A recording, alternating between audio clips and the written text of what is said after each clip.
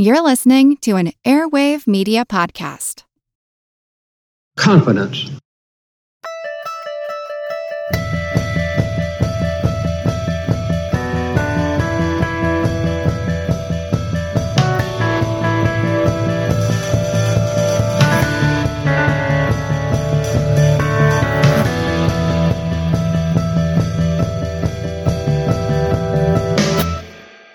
The speech was on, and then the speech was off.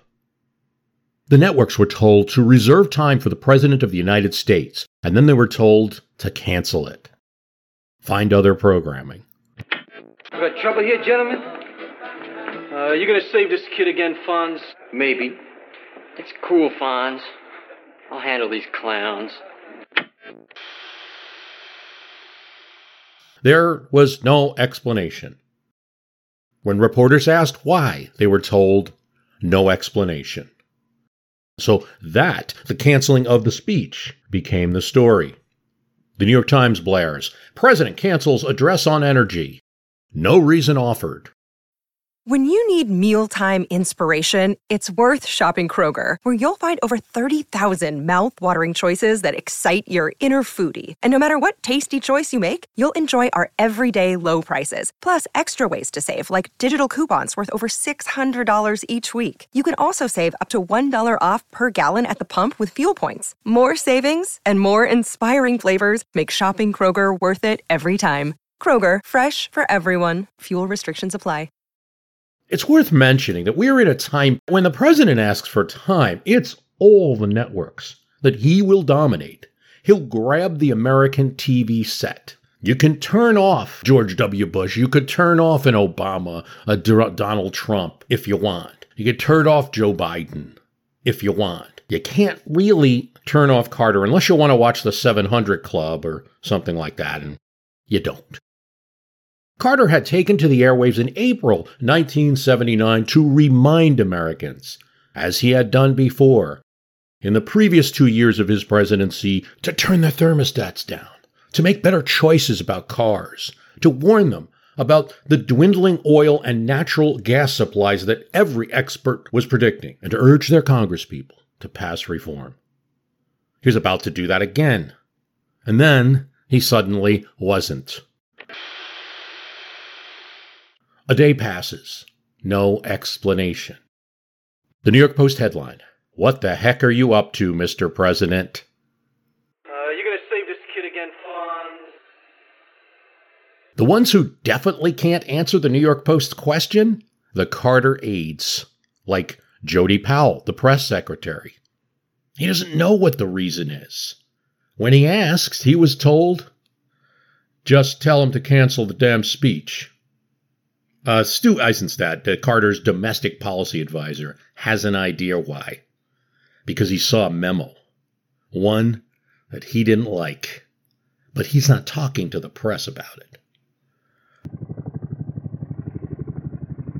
Snowball. Canceling the speech is, it turns out, a lot more interesting than what that speech would have been. Now, Carter leaves the White House, goes to Camp David, that presidential retreat named for Eisenhower's grandson, to read and to think, even to put together former enemies to make peace. He likes it, and he's there. He takes a day, then another day, with his notebooks. Gone to the mountain, the press dubs it. It's irresistible as a story, especially because the press is being kept out, and the press cannot be kept out for long. Now, as the author and historian Rick Perlstein describes, Marine helicopters shuttled people up to Camp David like Greyhound buses. Carter wanted to talk to people. Be honest with me. What's really wrong here? He talks to governors. One of them, later confirmed to be Robert Riley of South Carolina, says, "You aren't leading, Mr. President, you're just managing." Businessmen, religious, political leaders, all consult with Carter. We believe Bill Clinton, a young governor then of Arkansas, who happened to be in a nearby Governors Association meeting, tells him nobody in his state sees that Carter from the 1976 campaign. Pearlstein again. Upon their arrival to what the shut-out media had called the mountaintop, Ham Jordan, de facto Carter chief of staff, would hand them a book, The Culture of Narcissism. It was referred to him by youthful, contrarian, challenging, and unorthodox pollster Pat Caddell. The president wanted the visitors to read the book and give him their thoughts about it. Is America too self-centered? Can we do anything together anymore? What's wrong with the country? And if it's Jimmy Carter, if that's what's wrong with the country, well, the president wants to know that. No punches pulled with his own staff. They would sit around in Camp David and say what they felt to their boss. Ref Shunis, media advisor, says, "You were elected to kick ass, sir, and you haven't." He called up old Washington hand Clark Clifford. "Why haven't you fired a single person?" Clifford says. "A single incompetent." Jesse Jackson tells him the nation needs leadership, politically but also spiritually. Eisenstadt thought that the staff meetings and the other meetings were like a seance, with people just speaking what was on their mind, but not coming to real, usable conclusions. Vice President Mondale was frustrated about this whole thing and wanted the president to get back to the energy speech he promised the people he would make. He knew what was behind this. That pollster, Caddell, the youngin'.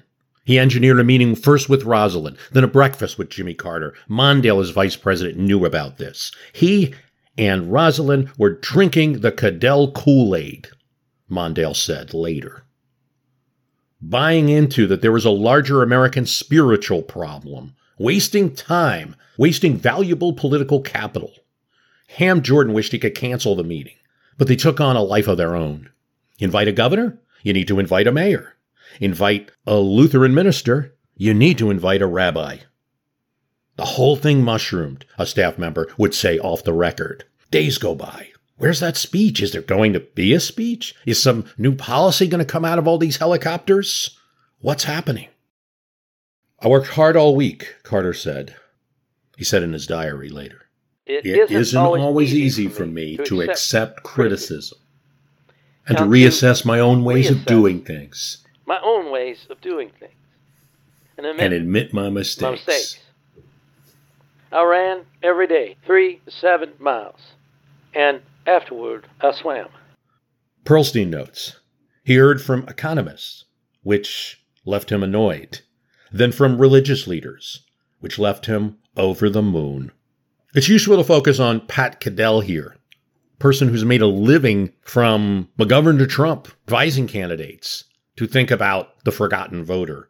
The criticism of Caddell is that he's had the same mantra for decades. Others say he really taps into different things. Here, he had been running polling all through the Carter presidency, noting trends, noting larger trends. His memos reached a president no longer in his rookie year that we talked about in a previous episode. This wasn't 77. And maybe the wall that aides had put around a president that always happens, never quite happened in the Carter presidency, but still happened a little bit. And he was hungry for a new approach. Caddell didn't flatter Carter. "Mr. President, they like you. They don't like the job you're doing," Caddell said. "You're boring them. They are tuning you out." Caddell was confirmed by well-publicized polls in the media. Carter's approval rating was, at one point in June, at Nixon lows. Former Governor Reagan of California, the presumed frontrunner, but also somebody that people saw as a bit of a sideshow at times, like too conservative for the general American public. Sex will be taught in the schools with no moral connotation whatsoever, as a purely physiological act. Just physical, like eating a ham sandwich when you're hungry. Well, in a sense, when you do that, you are teaching immorality. Yet he's ahead in all the Republican polls, and at this time is the likely nominee. You know, they ask Republicans, whatever Reagan's faults might be, they're only giving about 15% to former President Ford. and single digits to all the other people, Bush, Connolly, that. Reagan's winning all the polls and suggested to be winning all the primaries. At sometimes in 1979, Reagan is polling above Carter. So he's in his third year of his presidency, and there's almost this inevitability politically. People know he can be beaten. Little bit of a lame duck effect, perhaps? Well, it's not so much the Reagan polls. The most devastating is the Kennedy polls. That's right. Senator Ted Kennedy was beating Carter for the Democratic nomination in newspaper polls at this time, and had been since 1978. There's all of this talk that he's going to run. The Carter team knows he's going to run. But what's worse right now, in 79, is that polls are showing he'll also beat Reagan. He could deal with that. But what it really meant was he wasn't getting his energy bills passed or anything else either. Cadell maybe was offering something that the person in the White House could uniquely deal with. Nobody in Congress could. No Washington pundit could. It's not just about energy, Mr. President. It's about American confidence. People don't feel good. For instance, and before we think this is too goofy or something, here's a real stat. 32% of Americans viewed their own future pessimistically.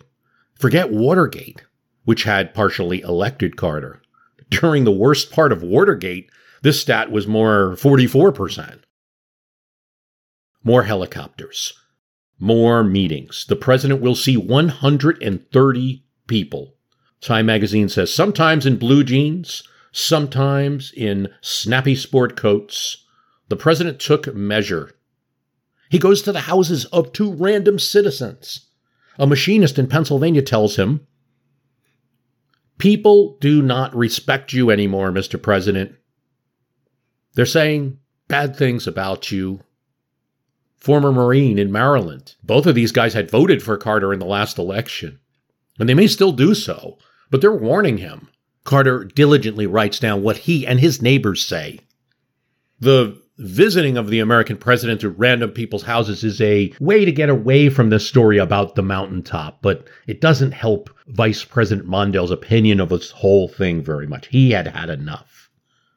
Cadell was spouting garbage that had no basis in day-to-day reality. Energy was a real political problem that they, the elected president, had to solve, not a national psychology problem. When Carter announced he wasn't making the speech, Mondale's upset. Hamilton Jordan described how Walter Mondale operated as vice president. The veteran of Minnesota politics and the U.S. Senate, the friend to Hubert Humphrey, picked to serve with the Georgians. And Carter had brought in an awful high number of people from his home state who he trusted to serve in his White House. Mondale didn't jump into every discussion. He'd wait. Sometimes he said nothing at all, unless asked. But when he did speak, Jordan recalled, God Almighty, it had power. And he uses it here. Mr. President, you simply cannot make a vague speech telling the American people they have no confidence, in effect. This has been wonderful, inspiring time in the woods. But the whole country's watching, Mr. President. You need to go out there and deliver that energy speech. After all, that's what you promised to do. He also hit Cadell directly. It was irresponsible for this pollster to bring this advice to the president. It was not well thought out. None of his solutions have been battle-tested. He hasn't consulted with anyone in the cabinet, Mr. President. Cadell, who was under 30 at this time, told a reporter he thought it was over. His time being associated with an American president in a White House, he just got reprimanded by a vice president and his time was over. But Carter, not Cadell, was the one who had made up his mind. And it should be stated here that Carter didn't just follow Cadell like some type of guru. He certainly bit into his idea, but he didn't follow everything to a T that Cadell wanted. For instance, Cadell said consult with some experts. He didn't exactly talk about the whole Camp David thing. Carter specifically wants to get beyond just Cadell, and that's why he wants to really talk to these experts and gather their opinion, not just in a showy way. Carter also wanted to test his aides and their thinking. They did agree with the general approach that the theme of what Carter speaks to has to be broader. Carter takes Mondale on a walk around Camp David.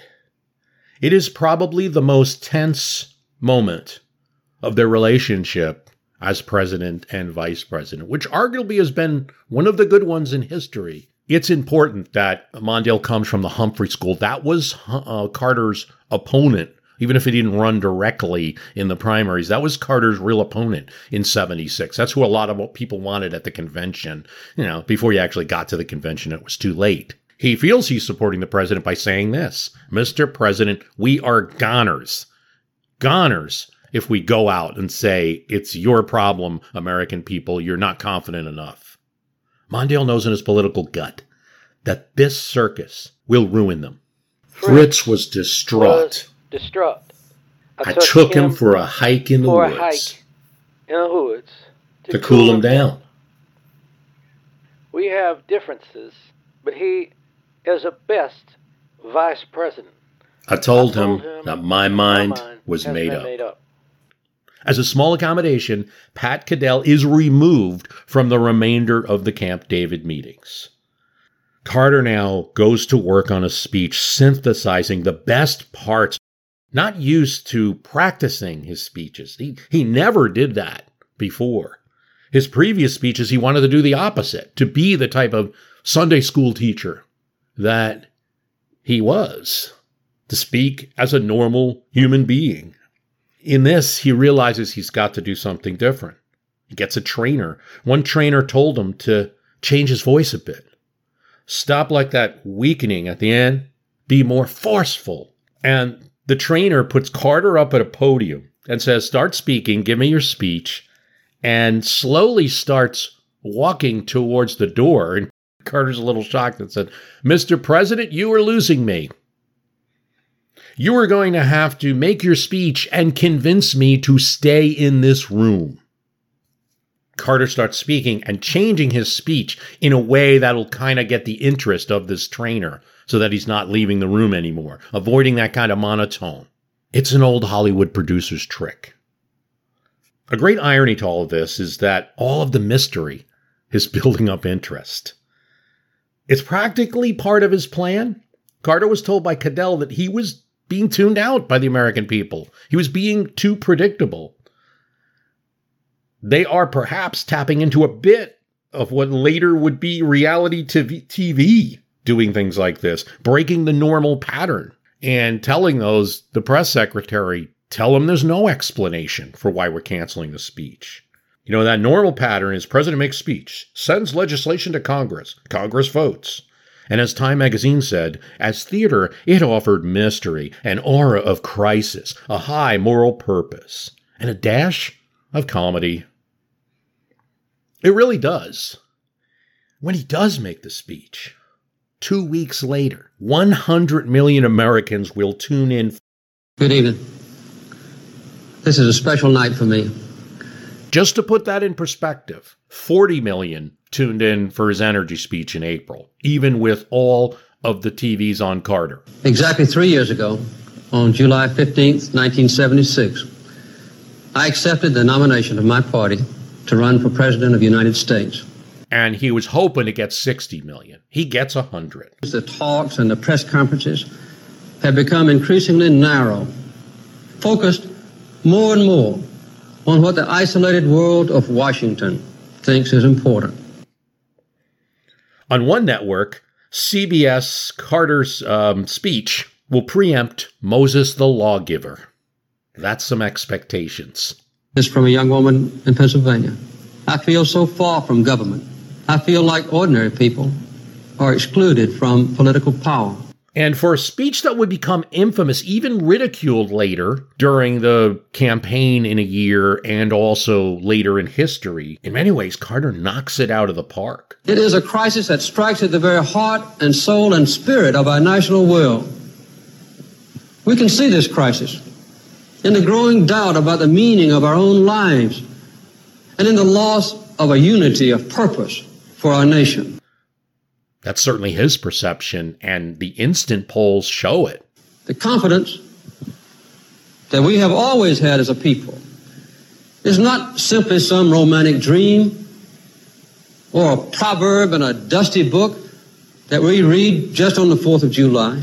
Reviews are great. From the Baltimore Sun, the nation saw an old friend, a man who understands about its country's problems. Looking for a way out of this crisis, our people have turned to the federal government and found it isolated from the mainstream of our nation's life. Washington, D.C. has become an island.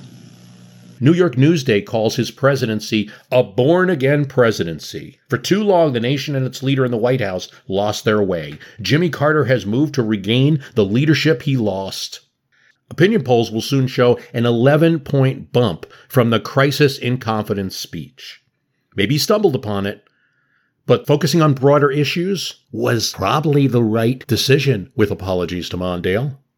Effective, at least for the moment, if it had been handled right. The post-speech game was the issue. During the speech, Carter had never used the word malaise, and yet this speech, the crisis in confidence speech, is now known as the malaise speech in some circles. Reporters started using that term. The only place that word had been used was Pat Caddell's memo. Polls from the West Coast showed it was the best speech they ever had. 100 million watched. Down through the years, this speech has been called pressy. But then I would make a mistake. One that I would later regret.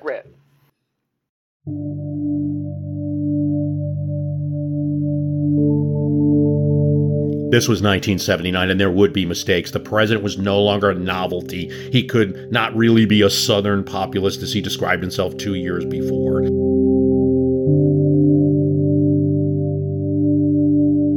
Yet there were moments that any White House craves in this presidency so far.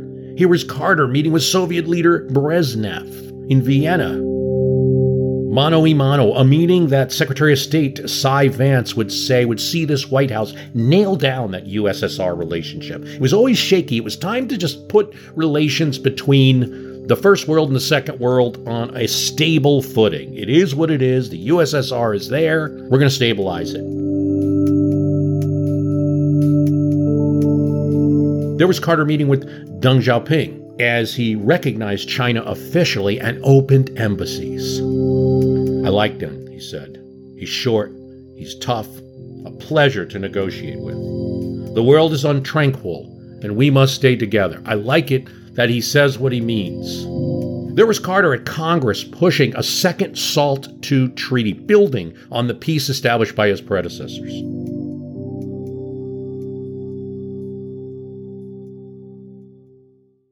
The treaty adopted the common sequel nomenclature of 1970s movies, Jaws 1, Jaws 2. And at this time, Rocky 2 is out. Balboa, played by Sylvester Stallone, would fight Creed, Apollo Creed, a second time for the heavyweight championship of the world. This time, a more existential battle, a more economic hurdle. The one-time underdog superstar spending all his cash. A meat worker now, getting laid off, exhausting his limited fame. One chance to beat the champ. Who gets off the mat first? Carter, too, keeps chipping away at it. He puts Begin and Sadat, Israel and Egypt, together. He had already got them together the previous year in his retreat in Camp David. Now he puts them together on paper to sign a treaty.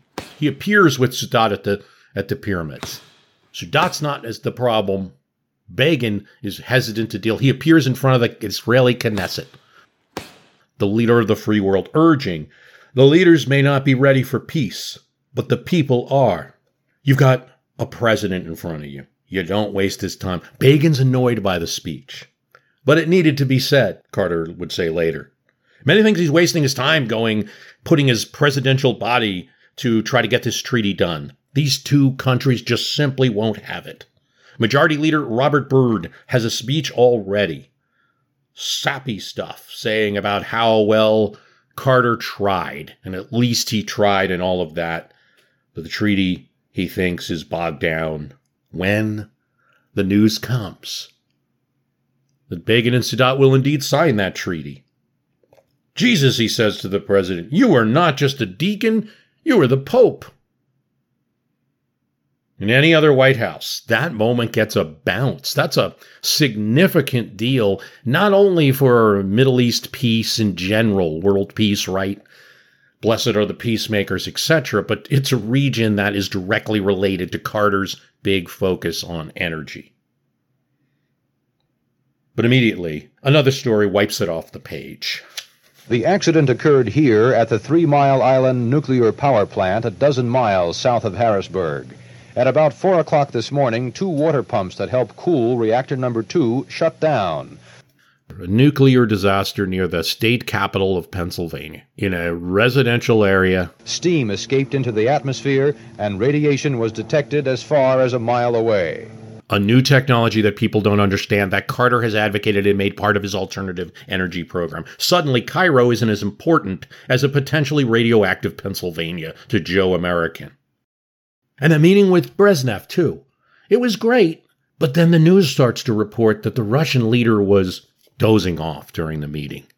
And Carter's team was holding this information back. Said Knight Ridder, James McCartney, Brezhnev is in such poor health that no bargaining was possible. He was far too gone for real business, an anonymous official said. Even that Middle East treaty between the two big hostile powers, that foreign policy button won't work the same way, a political consultant says in Time magazine, because in 1979 domestic problems loom so large. We are becoming concerned about a recession, he notes in his diary. His own White House warns of what they call an inflationary recession. And this is interesting in today's time, and I'm surprised I haven't heard too much of it. Maybe I haven't heard it on the news and it's just me. But an inflationary recession, in other words, the concept is, it's not a recession because there's still economic growth. But when you subtract the inflation rate, when you account for inflation, you're in negative territory. Why a White House would want to do that to themselves? Well, this is a department that isn't always under the direct command control of the president. Even as Middle East peace is framed through the raw cost of life, because the fact is, Carter's deal is going to involve some payments to the major players, Israel and Egypt. A letter to the editor. The Mideast Treaty will cost the United States around $5 billion. Most of that will be in loans paid with interest, but $800 million is a gift. What's more important, Middle East or 6,000 jobs? Time for Carter to look outside the Oval Office and look at the flag flying there. Signed, Jerry from Maine. If you think social media is cool, by the way, read old letters to the editor and people's opinions. They're all little presidents, little commanders-in-chief with their opinion. Want to learn how you can make smarter decisions with your money? Well, I've got the podcast for you. I'm Sean Piles, and I host NerdWallet's Smart Money Podcast. On our show, we help listeners like you make the most of your finances. I sit down with NerdWallet's team of nerds, personal finance experts in credit cards, banking, investing, and more. We answer your real-world money questions and break down the latest personal finance news. The nerds will give you the clarity you need by cutting through the clutter and misinformation in today's world of personal finance. We don't promote get-rich-quick schemes or hype unrealistic side hustles.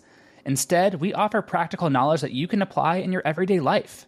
You'll learn about strategies to help you build your wealth, invest wisely, shop for financial products, and plan for major life events. And you'll walk away with the confidence you need to ensure that your money is always working as hard as you are. So turn to the nerds to answer your real-world money questions and get insights that can help you make the smartest financial decisions for your life. Listen to NerdWallet's Smart Money Podcast wherever you get your podcasts. I'm Jane Perlez, longtime foreign correspondent and former Beijing bureau chief for the New York Times. I've been a foreign correspondent in lots of places: Somalia, Indonesia, Pakistan, but nowhere as important to the world as China. I mean, China is not dropping anti-democratic paratroopers into Montana. But of course, we did see things like the weather balloon/spy balloon riveting the whole country for a week. This is Face Off, an 8-part series in which we'll take you behind the scenes to key moments in the tumultuous U.S.-China relationship. We'll speak with a diplomat, a spy, a tech reporter, a U.S. admiral, even Yo-Yo Ma. Plus, my pal and noted China historian Rana Mitter joins the conversation. We'll look at what's driving the two nations apart and explore whether anything can help bring them back together. Face Off launches April 9th. Jari's not the only one. It's also going to cause, in this year, Carter some problems with European leaders. He's going to have a horrible economic summit. Thatcher in the UK and others are going to be against some of the deals he's cutting with these Middle East nations because it's going to hurt them. It's taking oil supplies off the market that could be for them. The U.S. ally, the Shah of Iran, has fled his country due to a groundswell of opposition. This was something that was unexpected. The Shah has been one of the greatest allies in that part of the world. But the military and new civilian authorities seem to have things under control, Carter notes in his diary, which he keeps every day. Khomeini, the outspoken cleric, leaves exile in Paris to go to Tehran, and his landing and entrance to the country occurs without any violence. Everything happens peacefully. Sign of relief. The army, he says, is keeping their powder dry. They have this under control. In fact, a group of students enters the Skeleton Crew U.S. Embassy on Valentine's Day, 1979. They won't leave. And they attempt to hold the staff there hostage. It takes just a few hours. The civilian government of Iran kicks the students out of there, and everyone is restored unharmed. The whole thing is wrapped up in a day, and it's Valentine's Day. Also, another quiet victory not reported in the news. 40,000 Americans who are in Iran are brought out. This all occurs quietly so that the Iranians are not disturbed by it, but it's not something that makes the news, and frankly, it's not something that makes history, given the events that will come. That a great more Americans could have been in harm's way if not for that previous operation. Carter travels. He visits Mexico and meets with President Portillo. Portillo, buoyed by oil revenues that have increased the economy of Mexico, wants to show off a bit. And in a press conference, in a joint appearance, he criticizes American policy during the visit. He significantly criticizes American leadership, Carter's leadership. You know, look at what's going on in Central America. They're all fragmenting. You need to have more leadership, and he's implying that maybe Mexico needs to lead the way. Carter meets him one-on-one, and he does patch things up. He says, you know, we really have to have good relations between the U.S. and Mexico. These little snide remarks are not helping. And Portillo does go out there and have a press conference that kind of patches things up. But what people will remember is Carter making a poor joke about Montezuma's revenge on his previous visit to Mexico. It looked amateur hour and ruined that opportunity. Carter's diary finds him tested by the characters in Washington. Bella Abzug, head of a women's advisory board, former congresswoman, former candidate for New York mayor, is a pain in my neck. He asks her to leave the commission. It's supposed to be an advisory committee, not a criticism committee. A meeting with Senator Scoop Jackson is aggravating and discouraging. As usual, Scoop knows everything, and we are always wrong. The worst was Ted Kennedy. He feels entitled to be president, Carter would write in his diary later, because of his brothers. Ham Jordan, Powell, all of them knew that Ted Kennedy would run. There's no surprise here. Polls said he would win, too. But as Ham Jordan would note later, Carter was always an underdog. He shouldn't have been there. He knew that. If he didn't work his butt off in Iowa, he wouldn't have even been in contention. He's not somebody reading the polls like that in a traditional way. In fact, Carter tells a group of congressmen, if Teddy runs, I'll whip his ass. Just so the message is clear, he doesn't just tell one group of congressmen. He tells another, and then another. I'll whip his ass. It shows up in the press as expected. Vice President Mondale tells Carter that comment was ill-advised. Fritz didn't like it, but I believe it improved staff morale, he said. It's really an uncommon situation. What other president would have to deal with this? Well, you think of President Taft. I think it's a very similar situation where this sword of Damocles from your own party is hanging over you the whole presidency, really. Maybe not in the first year, but since 78 forward.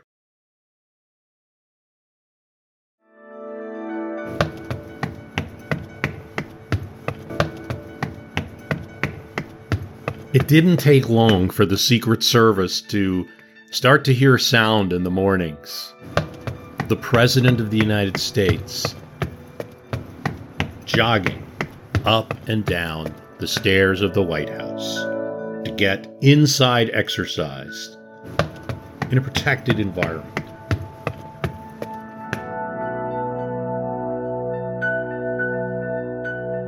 Exercise was important to Carter. So was getting up early. He would be up at 6 a.m., and the staff would have 2 glasses of orange juice ready for him. One, he'd gulp down while he was putting his sneakers on. The other, he'd leave for Rosalind. Work harder. That extra work is key. It was always that way with him. It was the kind of thing that gave him the full picture when he did it. And if he didn't do the extra work, he didn't know what was going on. There's a meeting that's going to occur later, but I want to discuss now as part of what I just said, between a senator and Carter about the Alaskan Wildlife Refuge. It's not going to be something he acts on in 79, but the next year. But that senator brings up objections, very intricate details of the program, but brings up kind of general objections. And Carter, this senator, is shocked to find, knows the details so well that he knows the map of Alaska and knows the exact regions where the wildlife refuge is going to be, and knows that the senator's objections do not apply to the area he's talking about, a distance of a few miles. That was Carter. So he could not just tell his Secretary of Defense to please find weapons that'll make the Soviets fear us, not just from a nuclear sense, but conventionally too, that make us a force to be reckoned with. He didn't just say that. He reviewed pages and pages of defense work to find out what would be the right recommendation. He needed to do that extra work so he could outsmart the hospital lobbies, the hospitals that were the source of healthcare inflation, and really a cause of all inflation. The hospitals set pricing or influence it greatly. If he worked to that 70th hour of the week, if he left that social event early to be at the desk, that key detail might open up, render visible the real problem. Ham Jordan would say, "Good morning," and get the look at the watch at 8:30, and Carter would almost laugh. He would tread lightly if Carter was in that study reading or writing a letter, or if he was at the Globe. That Globe. The Globe was, for the Georgian, a way to see the world in context, to see countries next to each other, to see how places close to other places might influence and what might be on a foreign leader's mind.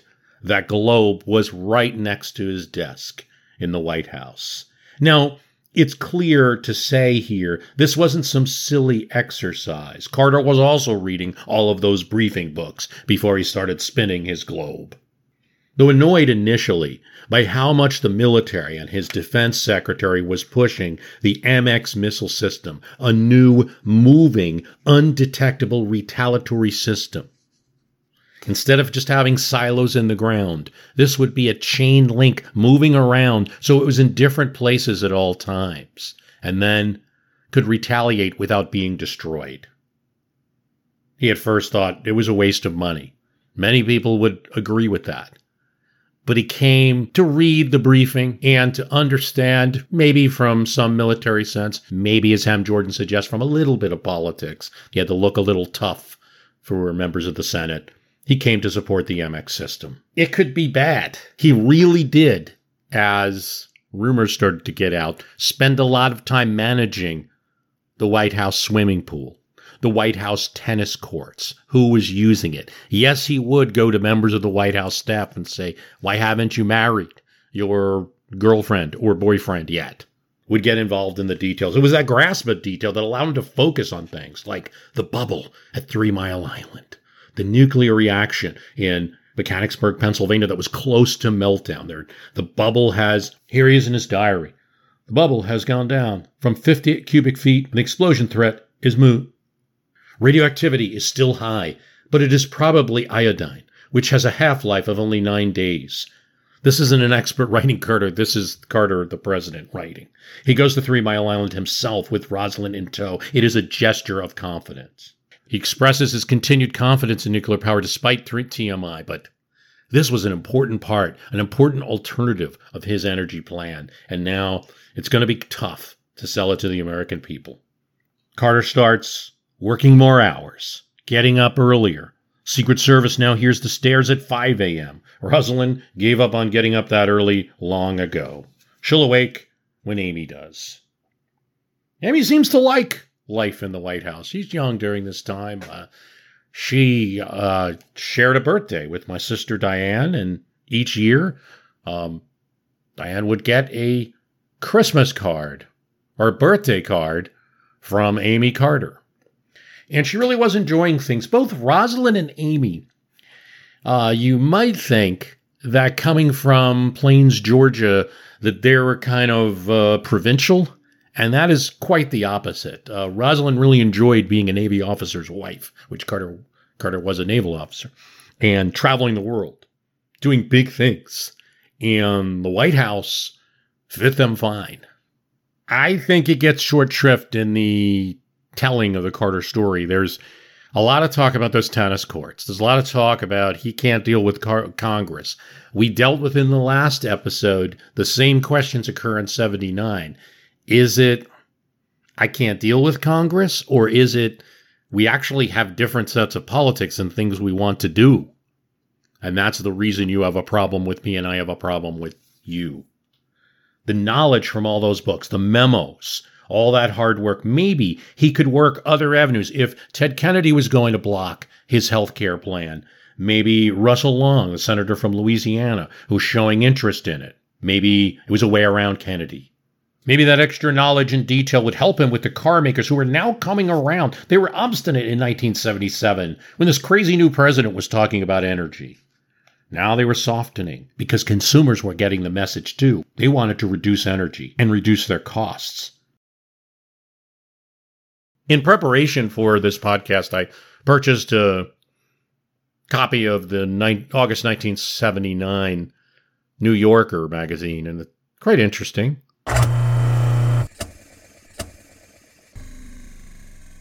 A woman is at her sink with her young child. He has a tiny toy truck next to him, and she's got the end of a broom in a sink, as the younger lad looks intrepidly down the drain. She does too. How one simple phone call saved a woman in a jam, the headline of this magazine ad reads. They then relay a conversation between a woman, identified as woman, and the Cool Line operator. It's my Whirlpool garbage disposer. I really broke it this time. We can solve most problems over the phone, ma'am. I've had it for 5 years, woman says. It's taken everything, skins, cores, even my son's plastic car. We don't advise that. It was a mistake. But today, you know the metal band that holds the sack of potatoes together? Fell in, huh? It goes on, but this conversation between the helpful Cool Line operator and the woman helps her to be able to get out of that jam, pushing a little red button called reset. Give it a couple of pushes, the Cool Line operator says. It works. You made my day. Just one of the ads in the August 27, 1979 issue of The New Yorker magazine, as well as several liquor ads, a big parakeet offering the wonders of Latin America. Let Sheridan Lima give you a taste of excellent wonder and ancient Peruvian culture. Is the brain a computer? Asks Scientific American in an advertisement.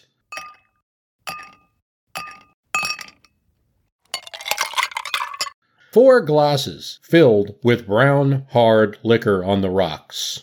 The ice cubes huge and perspiring. The tumbler looks strong in the hand. If you are still drinking whiskey, it's because you've never tasted gold rum on the rocks, the ad says. A man with fluffy hair and a gray suit jacket, crimson tie, toasts you from a small box in the corner of the ad. To compete with the well-heeled New Yorker readers, ads must be clever. It's not just that we're the best. But Boodle's Gin, the ad says, we are the costliest gin there is. The costliest. Why wouldn't you want it then? And Campari says 9 out of 10,000 Americans prefer Campari.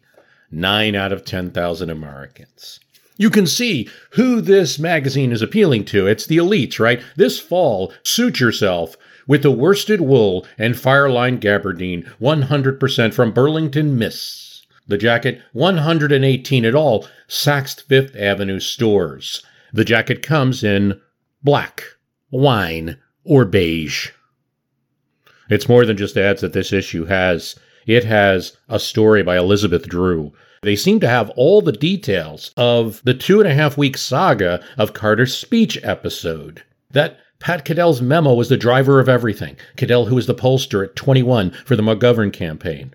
In December of 77, Caddell was alarmed by the degree to which people expressed personal approval of the president, but also said they didn't think he was up to the job.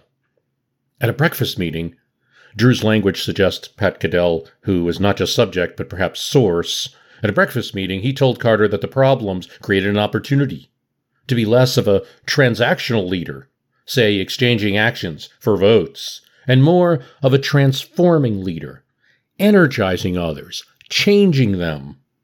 When VP Mondale saw our copy of Caddell's thoughts, Elizabeth Drew relates, he thought it was crazy. Throughout the article, Drew uses the term malaise, which Carter had not used in his speech, though it was in Caddell's memo. Drew had it that Carter didn't think Caddell was crazy. They also didn't jump immediately. Carter suggested that he add a few words on the end of his energy speech about confidence. This wasn't good enough for Caddell, who expressed his displeasure. Now, exposing the behind the scenes of the great speech is a wee unhelpful. But really, it's the actions after the speech and not any article or anything Carter said in the speech that matters. Carter's staff, during the discussion, suggests that he fire some members of cabinet and that it be meaty. They suggest 5. It's an abstract number. It just seems like a big statement. No cabinet members are involved in the decision. They don't bring in Mondale. As a suggestion of Carter's Secretary of State, Cyrus Vance, it's decided that the whole cabinet will turn in their resignation, so Carter is spared having to actually fire anyone, or at least it seems. This, Carter says in his diary, was a grave mistake. Walter Mondale is traveling when he hears the news that not just one member of the cabinet has been fired, but 5. He's asked, what's going on here? Are we falling apart? Especially because among those that are fired is Joe Califano. The staff didn't like him. He lunched with Kennedy sometimes. He had connections on the Senate and didn't always share details. Rosalind didn't think he pushed her husband's programs hard enough. It was thought that he leaked to newspapers, and he probably did. And this is 1979, and we have a president that's from the South. And Califano, the head of health, education, and welfare at the time, is pushing against smoking. Carter's a Democrat from a southern state. He wants Kentucky, and he wants North Carolina in 1980. Even in a pretty people-first administration, there's got to be some politics, some thinking about what states are going to carve out a victory. Brock Adams, transportation secretary, goes. So does Griffin Bell, a Georgian who wanted to leave anyway. But now it looks like part of a plan, and not a good one. What a mess. Carter's firing looked like the activities of a tin pan dictator. This is how Rick Perlstein describes it. That matches contemporary descriptions. I mean, American reaction is basically, okay, yeah, tell Americans they have problems, but don't take it out on your staff. It's felt not just among the American people, but also among the Hill, where Califano in particular had good relationships. Doesn't help Carter in New York, which is going to be an important state if he's going to carry the 1980 election. Essential state. Califano's like there. They might even run him for Senate. The president has many things to worry about, not just politics.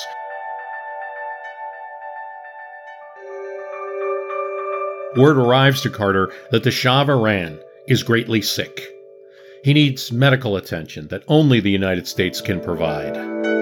Several requests are made by prominent figures, like Kissinger, Nelson Rockefeller, others. Carter is not only against it, he warns his staff that they shouldn't allow the Shah in. What if they shoot our people, he says? What if they take hostages in the embassy?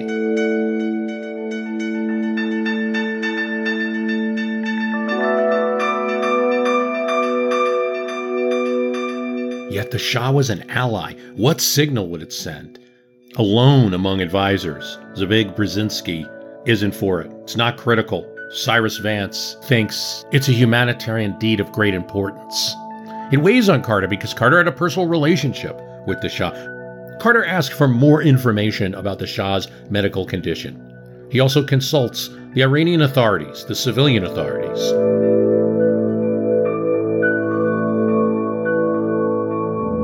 They do not object directly, but later, reviews of those phone calls between Carter and the Iranian civil authorities will record strong reservations, if not a formal objection. They don't say don't do it, but the word Pandora's box is used during the conversation. Perhaps Carter doesn't hear this. Carter gives the okay for the Shah's entry into the United States.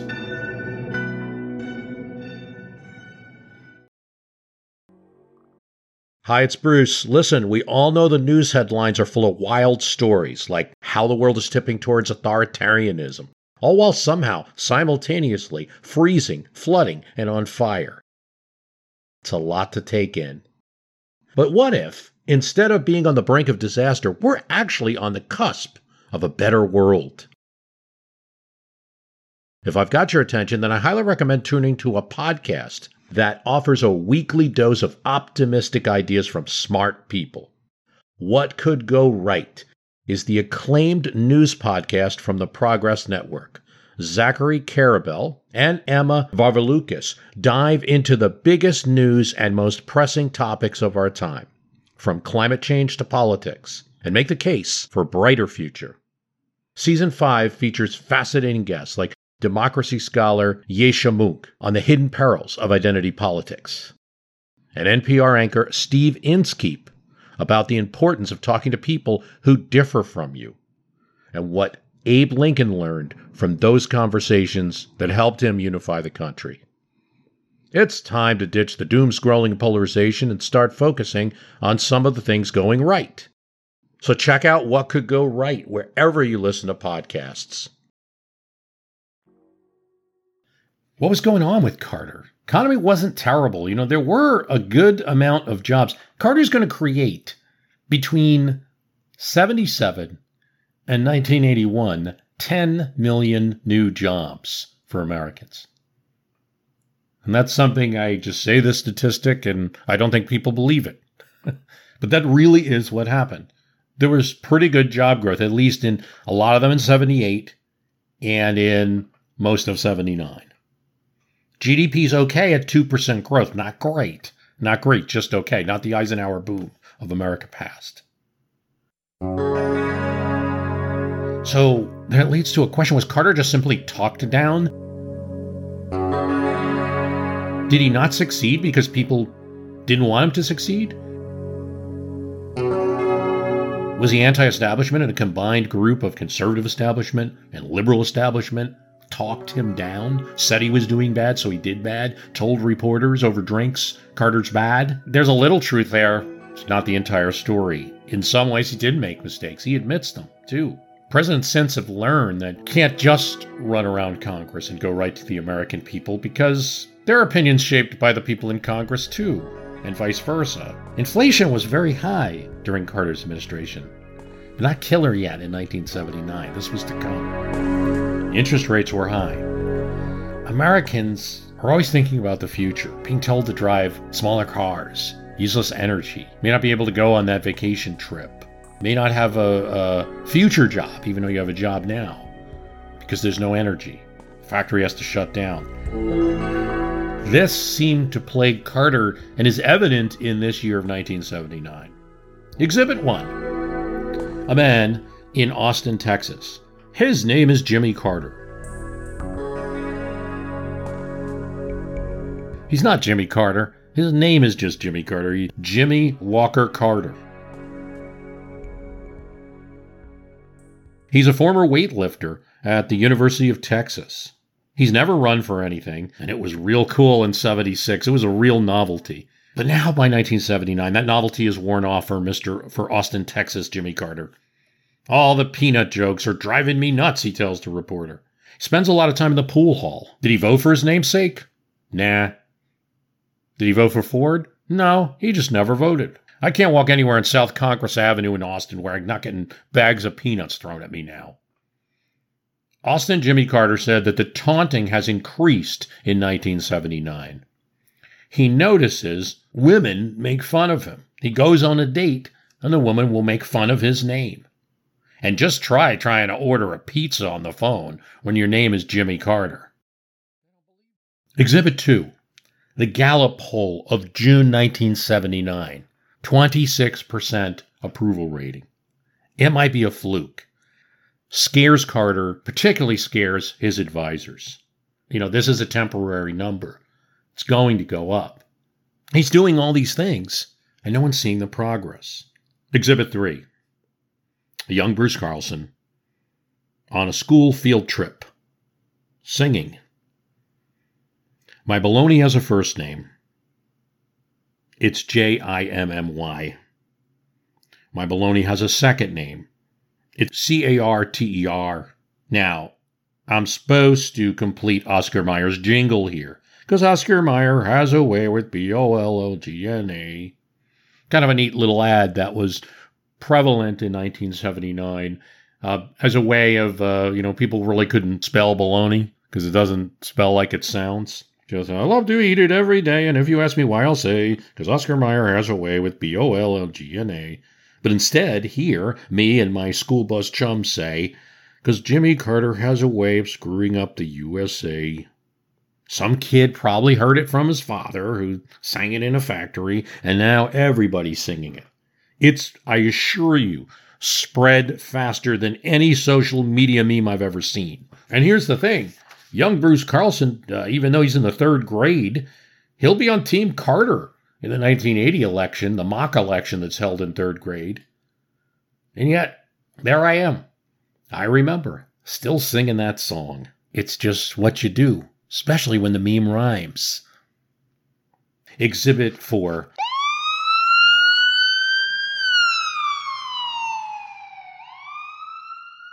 Carter goes into a marathon, and it's very hot. He wants to not just complete it, but Carter is going to go for it. He wants to beat his previous time. He's pushing, and then he passes out. His doctor or somebody puts an oxygen mask on him. The Secret Service get him into an ambulance. We thought it was all over, one of the agents said. It's not, of course. But the press cannot help but make comparisons between this marathon event and his presidency in 1979. Yet he charges ahead. Not as many proposals in 1977 in 1979, but he hasn't completely learned that lesson. There's still a bunch of things going on. For instance, given everything he's focused on with energy and mental health and inflation, conventional military weapons, he's still going to go ahead and launch both a hospital cost cut program. In addition to that, let's just go ahead and do comprehensive health reform. He also wants an oil windfall profits tax. There's some positive news on the energy front. Less oil's being used by Americans, maybe because it's more expensive, maybe because Carter's 78 energy program made it a little more expensive. The GDP to oil ratio is the lowest it's been in 4 years. So are some negative stories. The American Statesman reports that a Texas town is for sale. Luckenbach, Texas, made famous by a Nelson and Jennings song, is for sale. Owners of the laid-back country hamlet placed it on the market in July 79. We think it'll sell for little more than $1 million, people say about their town. In Carlsbad Caverns, 4 armed men took over, held the employees hostage for 5.5 hours, demanding publicity for their grievances and a flight to Brazil. They took Linda Phillips, NPS employee, hostage, though she was unharmed. They were veterans We fought for this country, the Vietnam vet said, but it hasn't been fighting for us. There are too many immigrants in the country. They had been drinking a lot when they completed this action. The men did not get their wish of going to Brazil. Authorities captured them, and thankfully all were safe. A proposal for the popular election of the president died in the Senate in this year. Bob Dole and Howard Baker, potential Republican presidential candidates, supported the measure. But small state senators defeated it narrowly, 51-48. Defeated it. It went 51-48, but it would have needed 15 more votes for a constitutional amendment. Americans asked to rank the present, the past, and the future on a scale of 1 to 10. Rank the past 5.7, the present 4.7, and the future 4.6. 4.6 is not good news for anyone at the helm. In Texas, some 200 state employees who took on student loans were going to be docked pay until they paid up. One was a representative in the State House of Texas. I simply haven't had the money to pay, he said. It has been a struggle. Because of his legislative duties, his practice of law had gone downhill. Another couple, George and Maureen Thompson, noted that they've been making $30 payments on their $1,000 student loan bill, but they missed a few. And the agency said, if they didn't make a $100 payment now, we could end up losing our car. News wasn't all bad at this time. The Voyager satellite is traveling in the solar system. Jimmy Carter's voice is on it, welcoming any potential alien life force that might be out there. It gets some really good views of the planets and the planet's moon. Does Jupiter's moon harbor life? Discoveries made by the Voyager 2 spacecraft indicate that life could exist on Europa, the most likely place in the solar system. In fact, Europa is coated with a crust of ice, perhaps 5 miles thick. In May of '79, Ronald Reagan tries a new word. Governor Reagan's progressive and innovative record as governor of California demonstrated a concern for average people.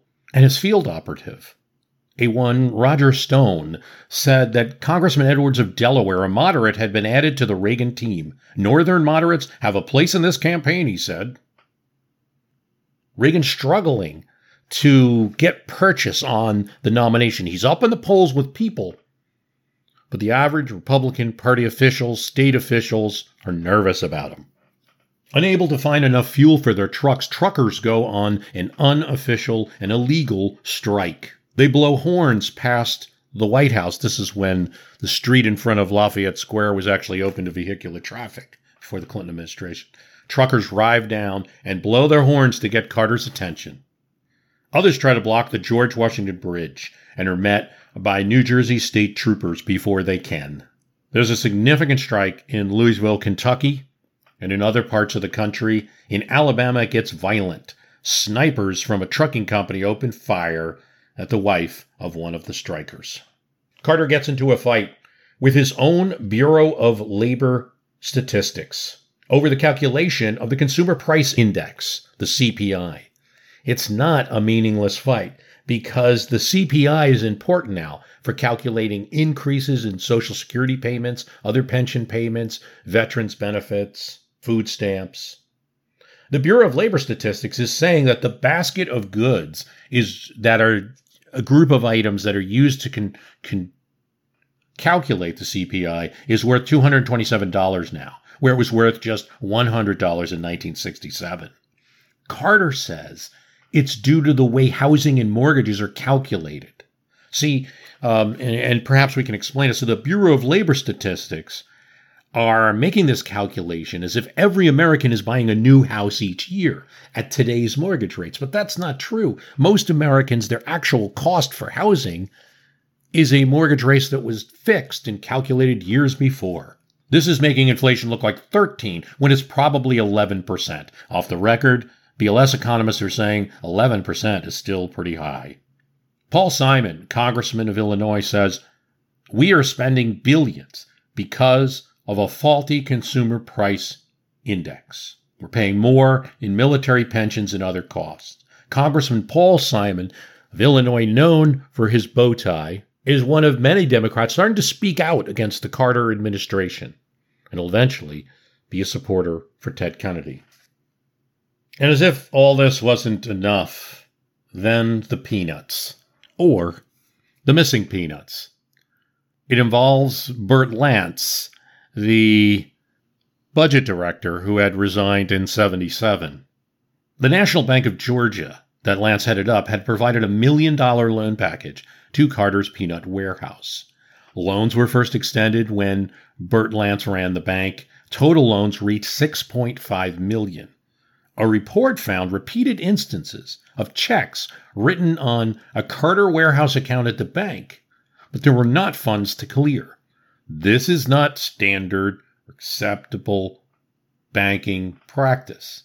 During that period, the warehouse owned $1.15 million and was still writing checks.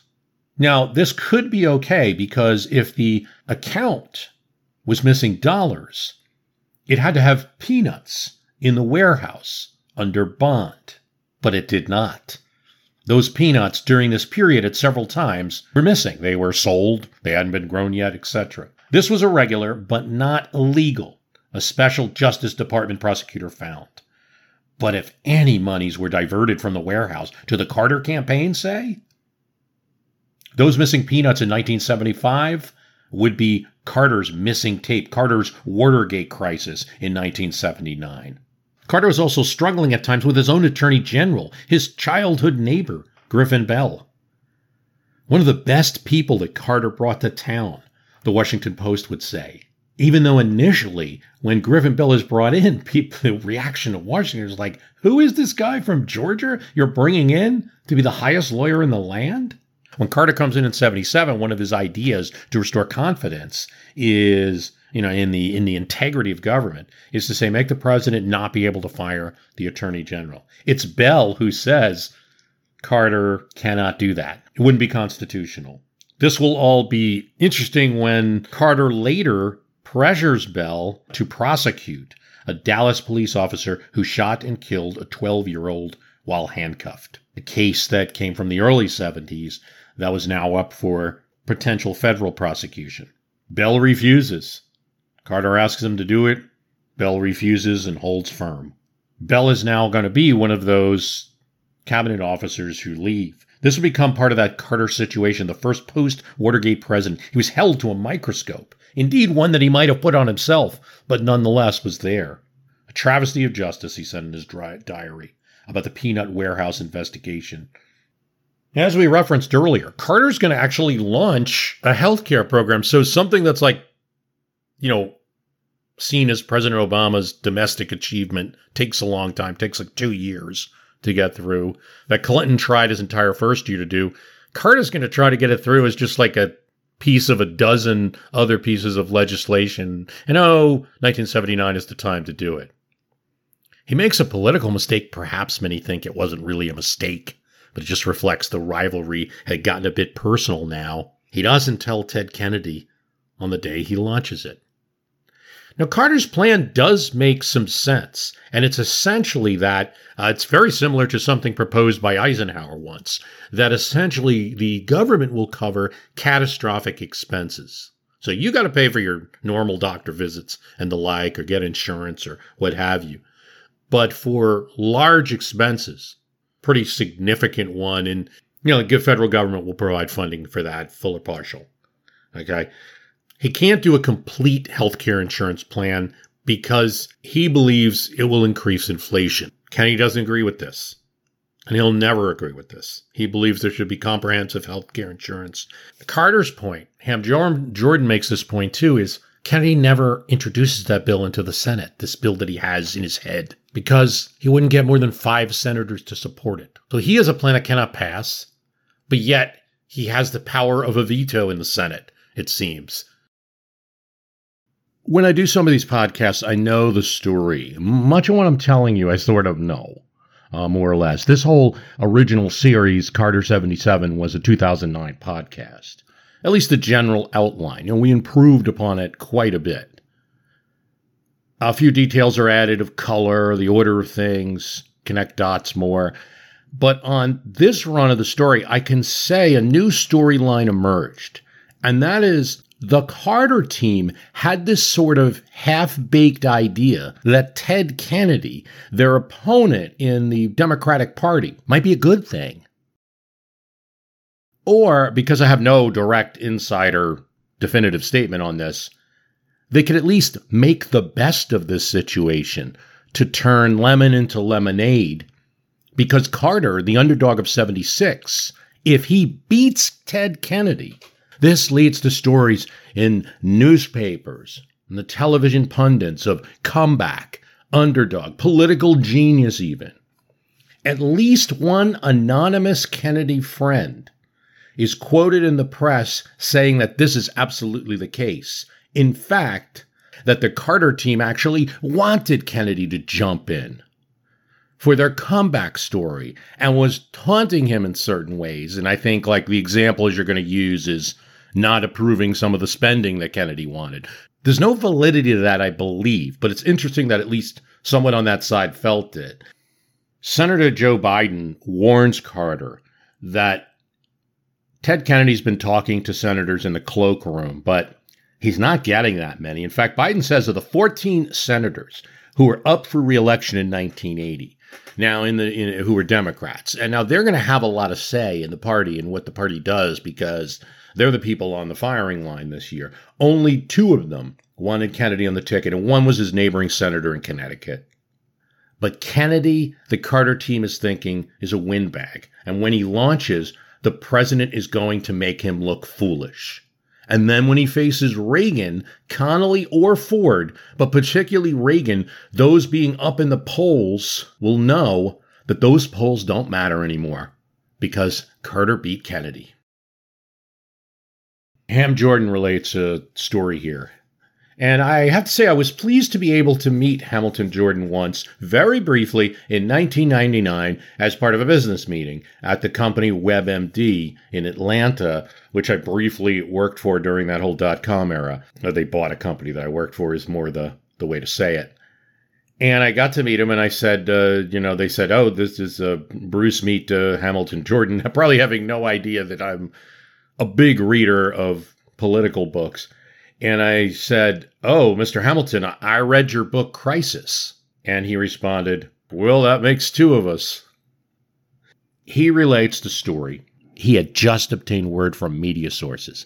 Oh, Ted Kennedy had an interview, Ham, and it did not go well. They knew that Kennedy was interviewing with Roger Mudd, who's a friend of the Kennedys, was going to give him a real softball interview and send his presidential campaign off. But it went really badly. We can't send you a copy, Ham, but you'll see.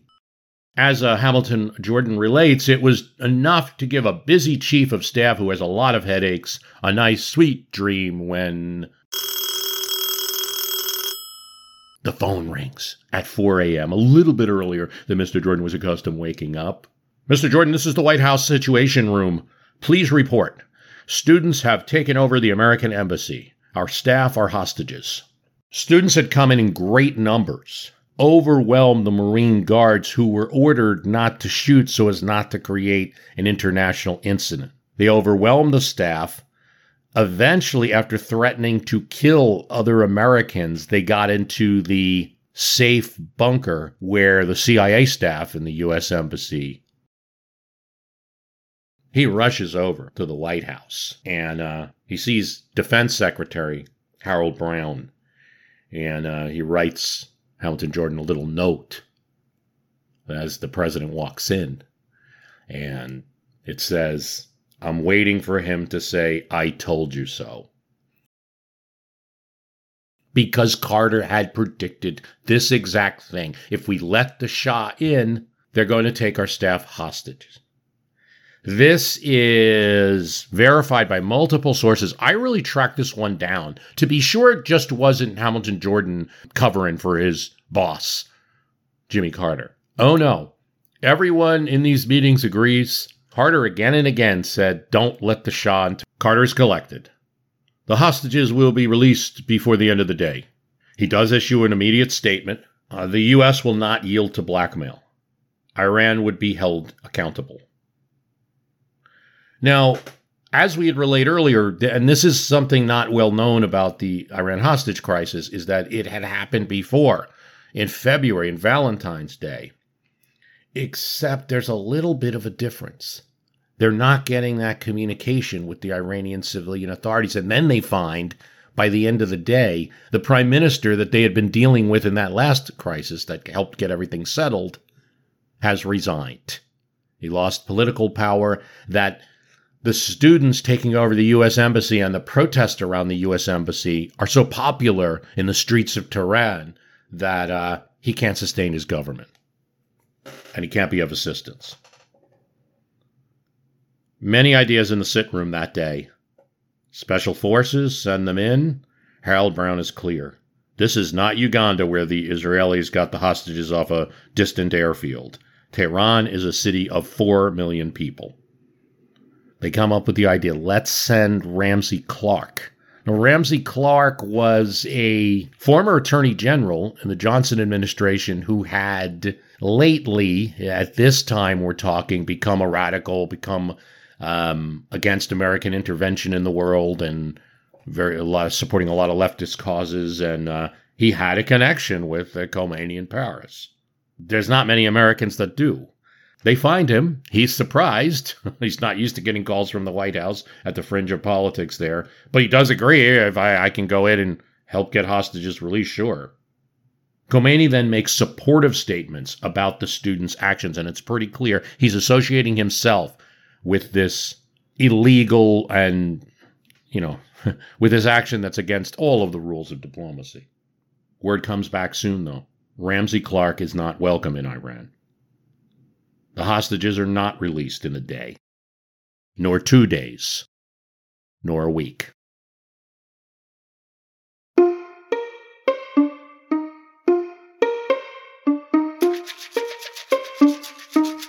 From Carter's point of view, this is still a bit of a crazy situation, but a manageable situation nonetheless.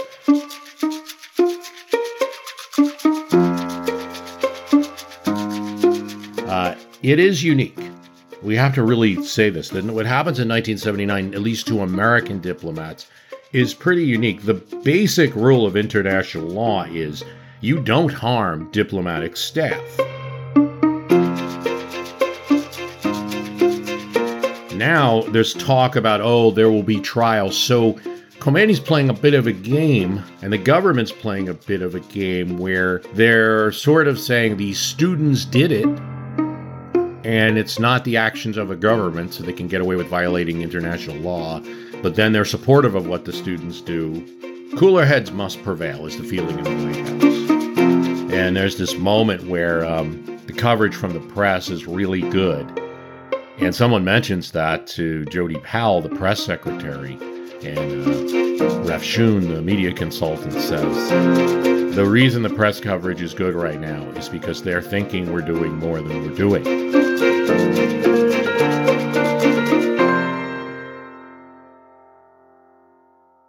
Worse than this is this incident. There are pro-Khomeini protests in D.C. Pro-Khomeini, pro-Iran. Demands from these protesters that the Shah be turned over for his crimes. These aren't just zombie-headed fools. The Shah's secret police and military had killed many. The Shah was hated in Iran, and there's people all over the world who are sympathetic to that viewpoint. They haven't seen yet what's about to happen in the Iranian Revolution. Initially, there's support internationally for this Khomeini government, or at least for the revolution. The French philosopher Michel Foucault, comments he'll regret later, supports a religious regime that will act according to morals. Still, this protest that they want to have in front of the White House is a fringe protest. Carter tells them to cancel it, cancel their permit. The D.C. government, the D.C. mayors, they've dealt with this Iranian student group before. They've been perfectly fine. They haven't caused any trouble. This will cause greater protest in other parts of D.C. Carter responds, if he wasn't president, he'd be out there taking a swing at these people. So November 1979 ticks on. Bob Strauss, the head of the Democratic Party, tells Carter, you've got to do something. This is the man that's going to be running his campaign next year. November 16th, Carter cuts off oil imports from Iran. And you have to remember, Iran at this time is a oil source for America, an important oil source. It's estimated that it's something like 5% of supply in the United States, but that 5% is needed. Not only that, has a huge effect on prices of oil from everywhere else. Gas prices will increase. And this is where we begin to see the gas lines now associated with Jimmy Carter, with devastating political effects, memories of people, the things that they never want to see again. Carter keeps dealing with the civilian government, but what's happening in Iran is not clear. According to Arthur Rick Perlstein, he suggests that Carter misjudges it. And a lot of people in America misjudge the whole situation around it. There's an actual civil war still going on. Hundreds of people with any connection to the Shah's government, even a light one, have been executed. Previous prime minister who was installed after the Shah left, who had no connection to Shah, he was in opposition to the Shah, he's been forced out. There's the student movement and the protests, and the clerics are using this movement to gain popularity for their regime. But Perlstein suggests that Carter keeps trying to write letters to Khomeini and figure out what Khomeini's thinking, read between the lines of what statements are being issued. Where, according to Iranian sources from the time, Khomeini is spending most of his time praying in the religious center and not really running everything.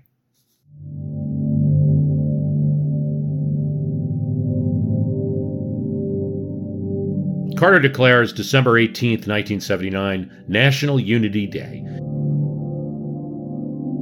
He asked Americans to show their flags. And many do. Carter will also announce that he's a candidate for re-election in December. There's a bit of a rally around Carter now. Kennedy's interview with Roger Mudd that Hamilton Jordan had heard about is now released, and he hurts himself. On the question of why he wants to be president, the first question he should have been able to answer, it goes on and on and on, and he says nothing of substance. He wants to run for president because of America has the best technology or something. Iowa, New Hampshire are early this time. It's looking like he's going to defeat Kennedy in both of those early contests, leaving Kennedy with no wins. They release black and non-military, non-intelligence female hostages. This provides some hope until, at the same time, Khomeini says, we are going to try the other Americans. The Khomeini government issues a statement. Why should we be afraid of Carter? He is beating an empty drum.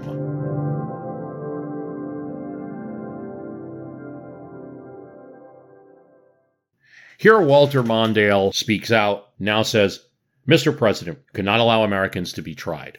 Carter knows this. At home, Carter's getting opposition.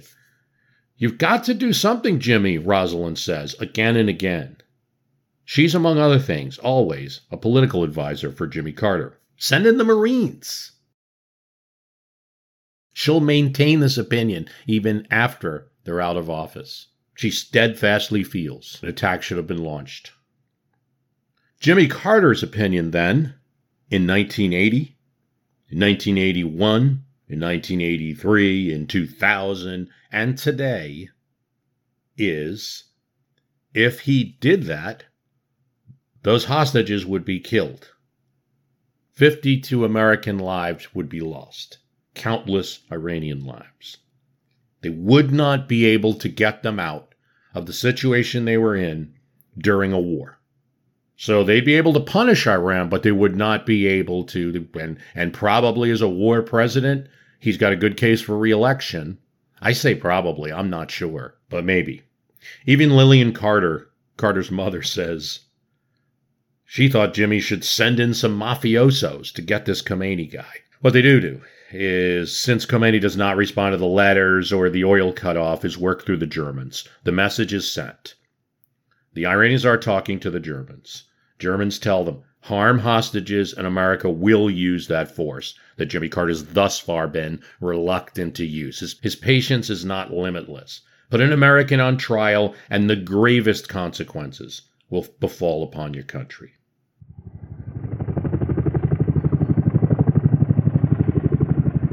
Carter goes up to Camp David again, spends a day with his notebooks. He looks at all of the options. He has a chart assembled of options and what's likely to happen. You know, you take out an oil field, he might shoot a hostage. That's the situation they're dealing with. He doesn't have to kill them all. He could kill one in response to a small action. So Carter's even reluctant to take a small military action. His foreign policy advisors, national security advisor, and secretary of state are clashing on this in multiple meetings, as they would on so many issues, leaving Carter to decide. Vance says, Khomeini's trying to bait you, Mr. President. That's all it is. His government's losing popularity. Well, it's working. He's humiliating us, Vig said.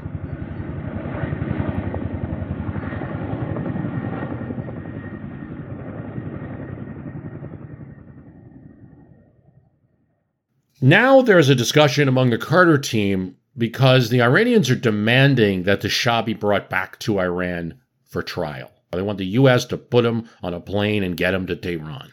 Carter doesn't do that. He's not going to do that. But what he does want to do is, can we, if he came here for medical reasons, can we tell the Shah to kind of hurry up, recover, and get out? He sends Ham Jordan to, they look for countries. Mexico refuses to take the Shah. Only Egypt, where Sadat is such an ally to Carter that he says, I'll take him. That's going to cause him huge problems in perhaps unsubtle Egypt. So Ham Jordan visits dictator strongman of Panama, Trujillo. He agrees. He's like, I can put him in a mansion and protect him. They ain't getting to him here. Ham Jordan then goes to the Shah. The Shah, reluctantly, he's never been to Panama, agrees to go there, and secretly, quietly, they send him to Panama. It doesn't do anything immediately to change the situation with the hostages. But we're looking at this with hindsight. In the contemporary situation where Carter is a president, he's an incumbent president about to run for re-election in a live election that, you know, whatever hindsight may say, is still his to lose, perhaps. December 11th was day 345 of 1979. The top song on American radio was Babe by Styx. Donna Summer and Barbra Streisand had just joined forces for Enough is Enough, a disco hit. Rupert Holmes was belting out If You Like Pina Colada. The movie 10 topped the box office. Dudley Moore and Bo Derek, a screenwriter, falls in love with a woman, but she's already married and going on a honeymoon with her new husband in Mexico. What does Dudley Moore do? The most logical thing. He follows her, and a lot of hilarity and a lot of swimsuit scenes follow. Pink Floyd, Another Brick in the Wall, is a top song. People are playing video games, both in the arcade and at home on their Atari 2600 sets, now widely available. Asteroids is a big game. Walkmans now exist, cassette players with headsets, so you can tune out the world while you jog. People born in 1979, like Claire Danes or Kate Hudson, Kevin Hart, are now 43, 44 years old. TV shows at the time included The Facts of Life, Benson, The Dukes of Hazzard. Gas is $1, but everyone thinks it's going to rise soon to $1.50 perhaps. Cars may soon be a luxury, a Texas paper reports. Hendrick Smith reports. For the first time in nearly 2 years, the Gallup poll reported Tuesday that President Carter is running ahead of Senator Edward Kennedy among Democrats across the nation. A dramatic reversal, indicating a sharp jump in public approval for Carter. Carter led 48% over Kennedy's 40% in a Gallup poll. The polls indicate Carter approval and disapproval of Kennedy's recent statements that seem supportive of Khomeini. Kennedy was pointing out that the Shah of Iran ran one of the most violent regimes in the Middle East and stole umpteenth billions from his nation. Nothing Kennedy said was wrong. We, of course, don't look at American history doesn't look at the events of Iran in enough 3 dimensions. We don't talk about the overthrow that led to the Shah's. But in any case, Kennedy chooses this time to make that kind of balanced statement. This allows Ted Stevens of Alaska and Bob Strauss to pile on Kennedy that he's a spokesperson for Khomeini. Carter wisely does not step in on his statement. Jody Powell says, "The president will not allow himself to be drawn into debate while our people are being held."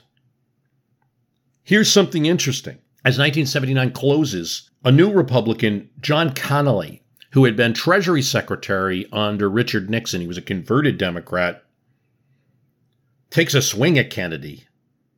Khomeini must have been glad to hear his remarks. Bob Dole makes the same points. There are now some alternatives to front-runner Ronald Reagan.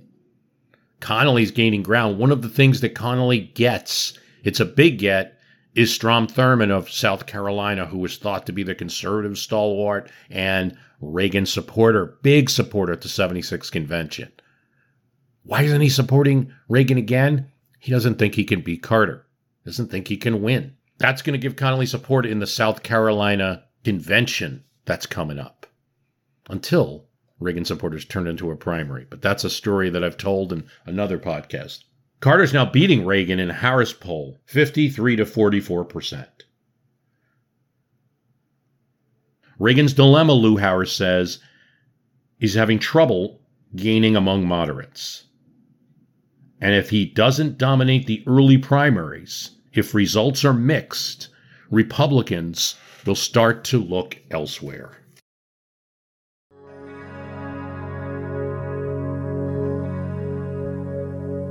One of his key advisors throughout his presidency is his wife, Rosalynn Carter. Her advocacy of mental health started when Jimmy Carter was governor of Georgia, and Rosalynn Carter headed up the Georgia Committee on Mental Health. She now wants to do the same for the country.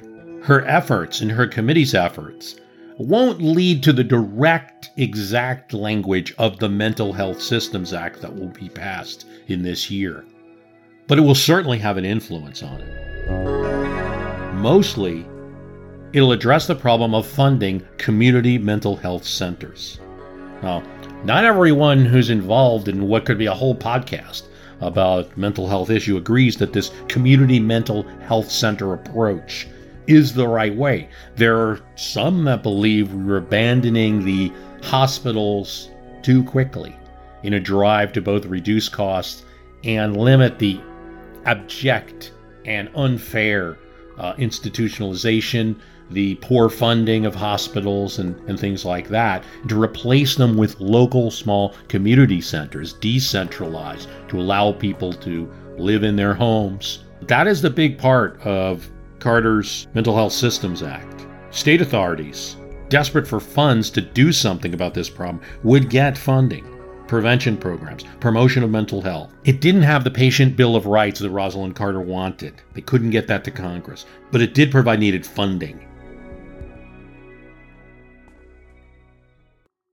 This was, much to the chagrin of both Carters, reversed in 1981 by Carter's successor. And so, mental health is another issue which, how often is it discussed today in today's politics? Every time that there's a shooting, it's more and more discussed, even though it's not the only issue behind it. And this is 2023. This is 1979. And you have an administration taking on this challenging task. And again, and I think this is, if you're going to go to bat for Carter, this is the thing. He's involved in so many issues that are tough. He doesn't take softballs. President Carter demanded last Friday evening that the Russians pull out of Afghanistan. There were an estimated 50 to 60,000 Soviet troops already there.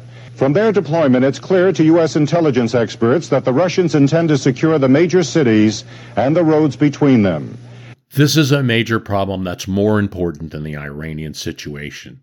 Carter tells Ham Jordan, as Soviet troops cross the line into Afghanistan and send tens of thousands of Soviet forces in, along with armored vehicles. They didn't give any warning to the United States, obviously. There wasn't a good indication that this was going to happen. It was a surprise. No action has surprised me more or changed my view more of Russian leaders than this event, Carter says. Carter recommends taking the SALT II treaty off the table. In doing so, he's joining all of those critics who wanted it off the table anyway. So now Carter is squelching his potential big foreign policy victory, but what can he do? Can't deal with the Soviets while they're invading a country. And it moves their sphere of influence closer to the Gulf. Afghanistan's landlocked, but it's closer to the Gulf where they're just one country away. But in all of this, his administration may have something to do with it. This is not widely known. In July 1979, Carter approved support for the Mujahideen, those fighters that were fighting the Soviet-backed government at that time. Zbig Brzezinski is on record recommending the plan to help tie up the Soviets in a mess. He felt the Soviets were having too much influence across Southeast Asia. They're particularly concerned about India, where the relationship between India and the Soviet Union is very strong. Too much influence in that region. Let's get them into an expensive trouble. It's a CIA authorization, and it's not well publicized. And it's only $500,000. Now, this is in $79, so figure in the millions now. Big help to a more primitive fighting force. The Soviets move in, there's a lot of dispute about it, but it seems like they move in because in the chaotic country, the president, Hafizullah Amin, kills the previous president, who had Brezhnev's protection. That may not have been it, though. Not only does Amin do this, he threatens to kick out Soviet advisors. Soviet military operating as advisors have already been killed in Afghanistan by these rebels. Soviets look at the situation and they see the chessboard. They think, we get this from an article that appears in 1981 from anonymous Soviet sources. Senior diplomat says they think Carter's going to attack Iran because of the hostage situation. That'll lead to regime change in Iran and American influence there. They're going to put missiles on the border. And in some Politburo meetings, it's said that Carter will use Iran to build a new Ottoman Empire in the Persian Gulf. Later, this same Soviet official will say, well, we did expect it, and anybody but Carter would have done it. We were robbed. Gallup notes a halo effect after the Iran crisis, in the president's opinion. But there's other eerie notes. Ted Koppel begins on ABC a free-form broadcast where he's taking calls from experts, even in different time zones. What will become Nightline later is now exclusively focusing on this hostage issue. So the White House began giving not one press briefing a day, but 2 press briefings a day. And the State Department gave 2 press briefings a day. They loved the publicity to begin with. It was only after a month or so that they began to see that, this isn't working out so well. We don't know how we're going to get those hostages out. And it may be a while before we get them out. And here was ABC putting this program on, which from the very earliest days came on with America held hostage, day 9, day 10, day 30, day 40. And all of a sudden, every one of those, and then Walter Cronkite picked it up. So they hated it. It's a new type of format that ABC is trying. And that will go on and on and on. After Afghanistan, 2/3 of Americans support increased military spending. It's not surprising, but it's also Ronald Reagan's stated program. And we're supposed to be saying that Ronald Reagan is too conservative to elect. Well, now voters are pushing towards his program. Carter ends the year calling up Iowa, making phone calls to average, maybe people with a little bit of involvement, in a local committee in Iowa, but not people expecting a call from the president. He's dialing them up. He'll tell the White House operator to please dial these numbers, and he's making something like 20 to 30 calls a day into Iowa. Average citizens. It took me a few minutes to realize I was talking to the President of the United States, a Des Moines labor activist Valadez said. I didn't know what to say. I wasn't ready with a bunch of issues. But here he was, on the phone with the president. Well, I asked Carter, "Remember me if you win." Carter replied, "That's what it's all about. We should remember each other." That's what it's all about. We should remember each other. I want to thank you for listening. The website is www.myhistorycanbeatupyourpolitics.com. We had a Patreon there if you want to get some extra content and also support this program, which, at least at the current time, is all I'm doing. Also, spread the word. Tell someone about it on social media. Give us a review, particularly on Apple Podcasts, but anywhere. But tell someone about it. That's how we get listeners. That's what's kept this show going all of this time. Listeners like you telling someone else. It's better than any advertising there is, I can assure you. I've tried. Thanks for listening.